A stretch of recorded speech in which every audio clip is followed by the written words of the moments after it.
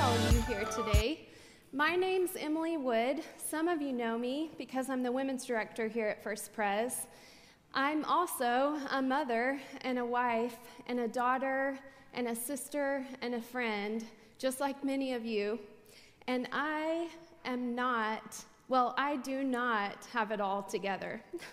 So I get impatient with my family when they're running late or when I want them to respond quickly. I crave comfort and control, and I've never preached a sermon until today. Although my husband and kids would say I've preached plenty of times.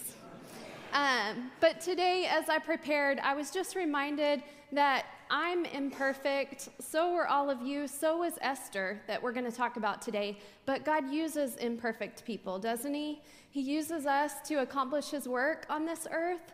And so here I am. I'm just going to trust him to do what he wants to do. I'm trusting the Holy Spirit to speak into your hearts. So today we're going to talk about Esther. You've probably heard that line, "You were made for such a time as this." What stood out to me as I really dug deep into Esther, and I've liked Esther for a long time, but I've never studied it this much. So I really enjoyed the process. And a few things stood out to me that I maybe wouldn't have noticed before, and I want to give them with you to take home today. So the first one is this: you are in the right place.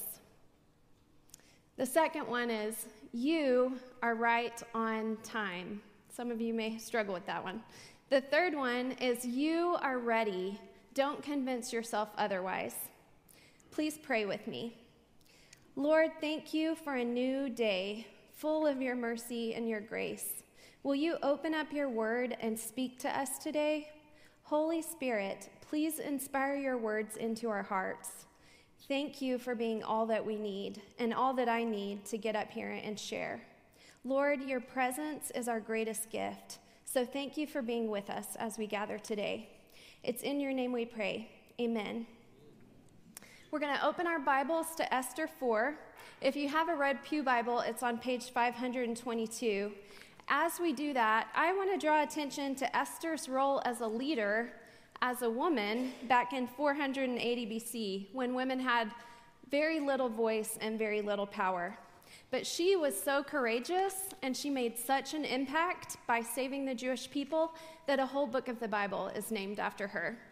I'm really honored to get to share her story with you today. I also just want to share a little bit of my story and say how thankful I am for our church and how we care for women and value women so much that y'all were willing to hire me as the women's director here. And I just want to point out our senior pastor, Howard, and all of our pastors have always given me a voice and a seat at the table, even when I'm the only woman at that table. They don't seem to mind. I'm forever grateful for this generous and inclusive treatment of women. It's been really life-giving to me. I know some of you women out in this congregation, y'all feel the same way that I do. So we're going to start with Esther 4, verse 1. And we begin with, when Mordecai learned all that had been done, Mordecai tore his clothes and put on sackcloth and ashes and went out into the midst of the city, and he cried out with a loud and bitter cry. Okay, we're going to pause right there because we're going to read all of chapter 4, but I want to give you the background so you know, who is Mordecai? Why is he crying? So, first of all, the book of Esther is a narrative. It's meant to be read from beginning to end. You can't just pick out pieces of it.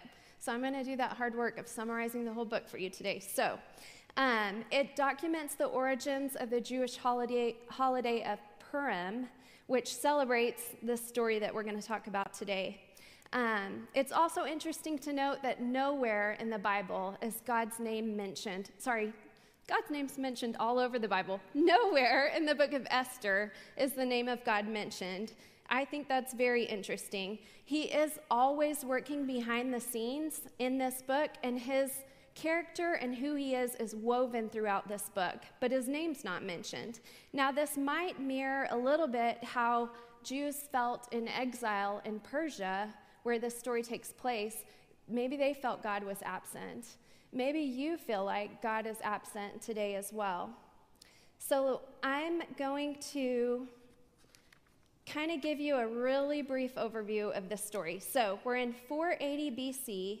King Ahasuerus, which is King Xerxes in Greek, he rules over Persia, which is it's the largest empire the world has ever seen. It's huge. He gets rid of Queen Vashti because she won't parade before a bunch of drunk men at a 7-day party that he holds. But a little time passes and he misses his wife and his queen, and so he decides to hold a pretty messed up version of a beauty pageant.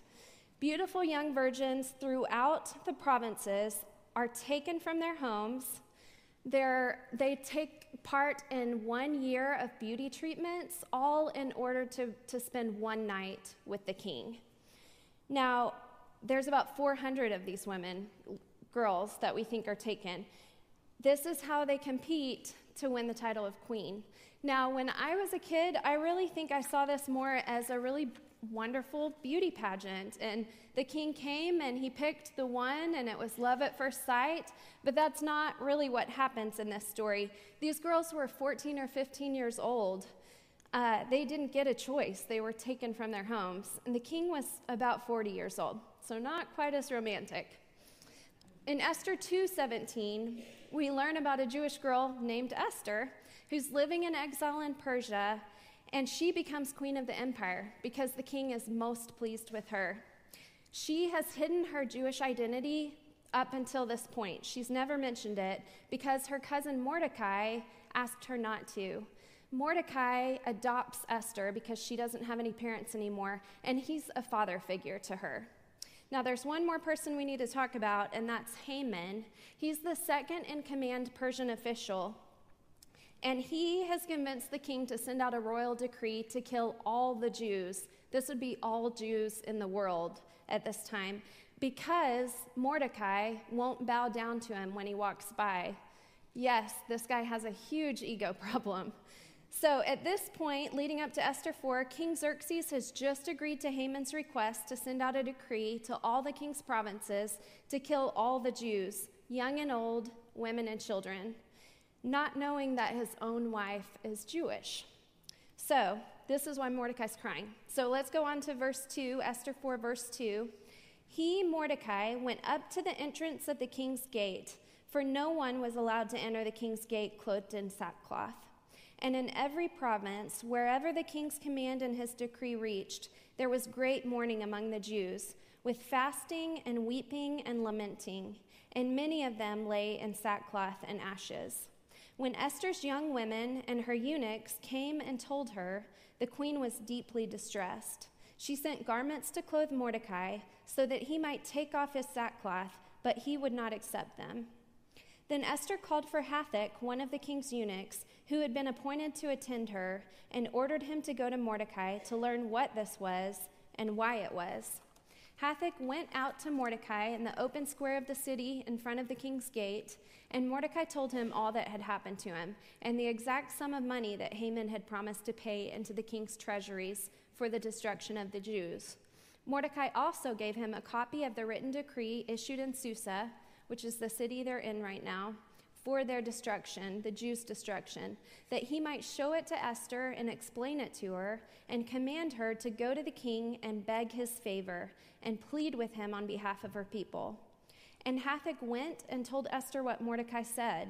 Then Esther spoke to Hathach and commanded him to go to Mordecai and say, all the king's servants and the people of the king's provinces know that if any man or woman goes, that Esther was named queen to the king who wants to kill all of her people, isn't it?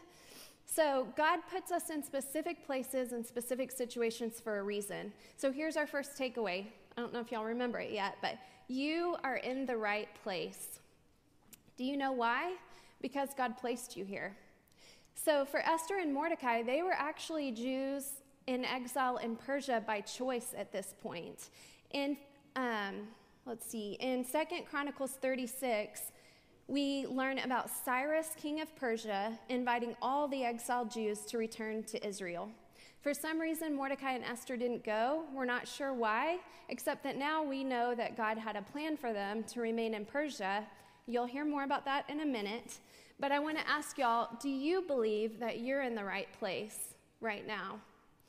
Or are you trying to hide? Are you fighting that? Do you want to escape where you are right now? Esther was definitely fighting it. I don't know if y'all remember what Esther 4:11 said, but she said, "But I have not been called to the king for 30 days." Now, those of us who got to go to the all-church retreat with John Ortberg this year, y'all might remember that "but I" story that he told, and I just want to recap it briefly. He talked about "but I" declarations and how common they are in the Bible. So think about all the people who argued back to God when he called them to do something. Moses, Gideon, Jeremiah, Peter, there's lots more. They all argued about why they couldn't do something God was asking them to do. What Ortberg said was, God never denies the truth of the inadequacy. It is true that they can't do it. And yet God regularly asks people to do things they cannot do. But God.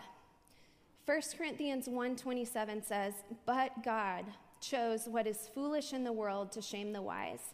God chose what is weak in the world to shame the strong." Remember Joseph, whose brothers sold him into slavery? Then he ended up in Egypt. He ended up saving his family and the Jewish people. If y'all remember, he told his brothers, "You intended to harm me, but God used this for good and for the saving of many lives." So Ortberg summarizes this whole topic with, "But God" summarizes the heart of the entire Bible. Certainly summarizes Esther's story here. So I'm going to get to our second point, and some of you might disagree with me, but you are right on time. Now, if you're always late, you think this doesn't apply to you, but you are right on time, and do you know why? Because God's timing is perfect, even when he seems incredibly slow. So let's get back to the rest of the story. I'm going to very much condense this, so I really want y'all to go home and read Esther today. Esther goes before the king. She really does think she's going to die. Remember, she had that but I haven't been called in 30 days. But God was working behind the scenes, and the king held out his scepter to Esther, and she was spared.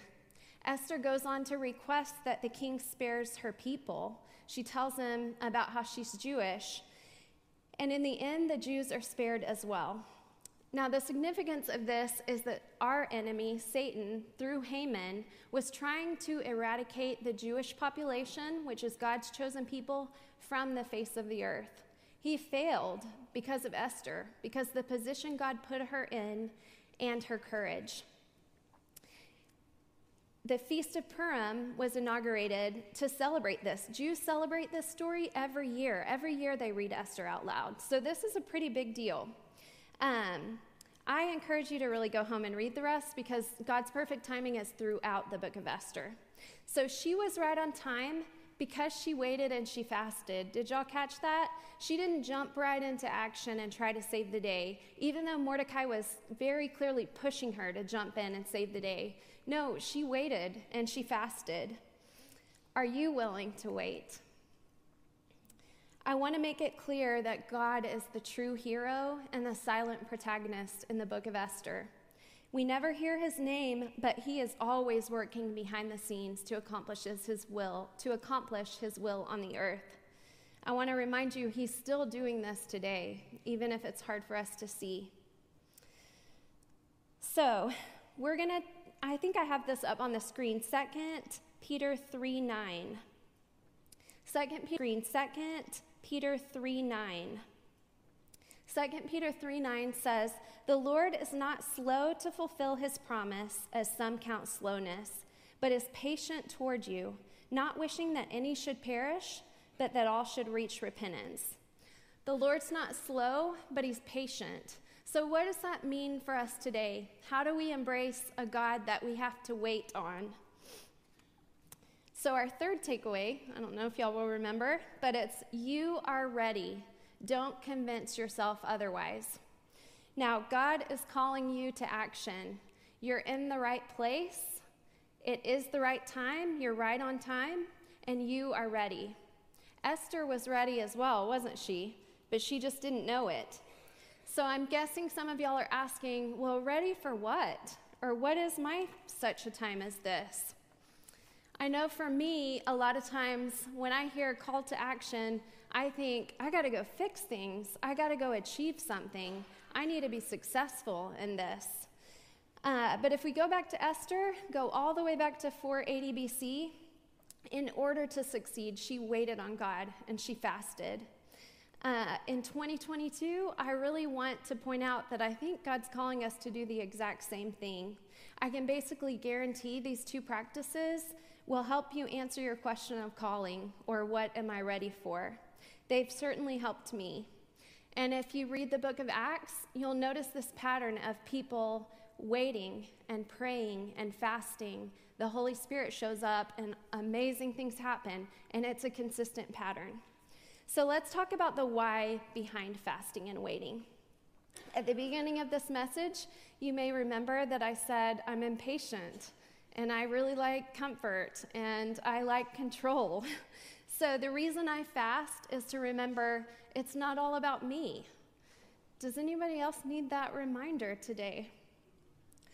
I fast so I can get out of the way and put God in the center. The reason why I practice waiting is so I don't keep doing and trying to fix. Now, I'm not going to go into tons of detail on fasting today, but come talk to me later if you want to talk about it. I was introduced to this practice when I was 22 and a senior in college at Baylor. And I've seen the power of God more in this practice than any other. To willingly deny myself through fasting humbles me, and it reminds me God doesn't actually need me to do anything.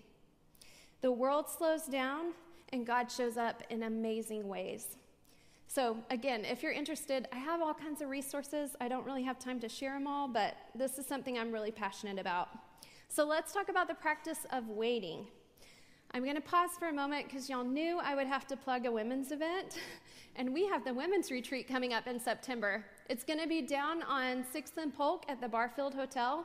Very cool hotel, very close to here, and our topic is waiting on God. So I also want to set the record straight. A couple of weeks ago during a sermon, Howard made a point about the women's retreat being so expensive. The truth is we are under budget. Thank you very much. He's already listened to 8:30 and said, okay. So wait is also my word for this year. And I've been marinating in this practice lately. Please note, I'm talking about waiting as an action, even though I think a lot of you hate this word, you dread it, and you think it means doing nothing. No, we wait so we can hear God. This is the part of prayer where we're silent and God does the talking. This is the part where we just get to be with him with no agenda. I'm going to argue this is the best part of prayer. So if you haven't tried it, I would highly recommend it.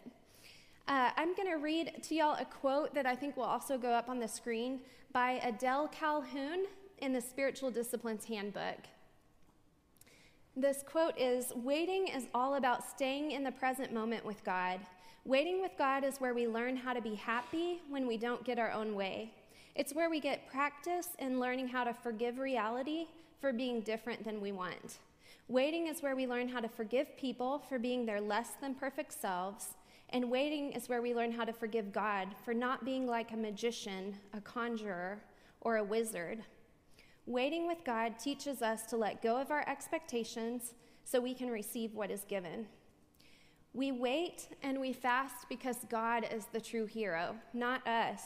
If we want an active role to play in the story that he's writing in each of our lives, but in this world, we need to be connected to him. So I want to share a quick modern-day Esther story that takes place in Ukraine, well, actually Poland. So I read this in Christianity Today, and I just had to share it. It's a story about a woman named Julia Sachenko. She leads the Ukraine branch of A21, which is an anti-human trafficking organization started by Christine Caine. This is a great organization. It's global. So Julia and her team had to flee Ukraine, February 24th, when Russia attacked, just like many people did. 6 million refugees had to flee. Her husband's a pastor, and he stayed back in Ukraine. Julia took her kids to safety. When she finally got into Poland, She looked around and saw all the chaos and the women and the children being separated from their husbands because many of the men have to stay in Ukraine and fight. And she knew, with her and her team's background in fighting human trafficking, she saw immediately how much they were needed. The article quotes her as saying, "I don't think God brought us to Poland by chance.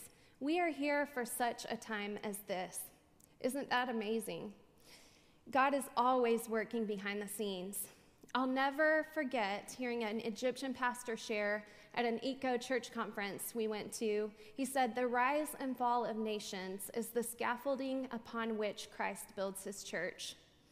May it be so, Lord. And as I read this and prayed about it with some friends, we thought of this idea, something we can pray for. God could really use an Esther in Russia right now, couldn't he? So as you walk out of here today, I'm praying you'll remember your 3 takeaways.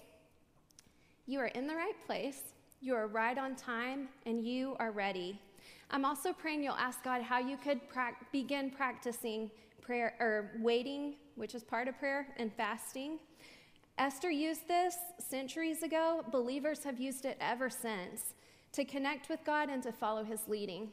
God will not let you miss his best plan for your life as long as you're following him. So I'd like to close with a message that my friend Kim Clark shared with me. She's somewhere over there. And it's helped me prepare for today, and it's a message for all of us. Here's what she said. "The Lord doesn't wait for us to become the epitome of a disciplined Christ follower. We are already in him, part of the family, like Esther is part of the Jewish family. She grew to be confident in her position with the Father God. That's why he gave her courage to risk her life to save her family. I'll bet you'd be willing to risk yours for the same reason. And this is how Esther is a dim mirror of Jesus, who gave his life to save all humanity. You are in the family. His spirit is at work in you. Just like Esther, you are courageous. You were made for such a time as this."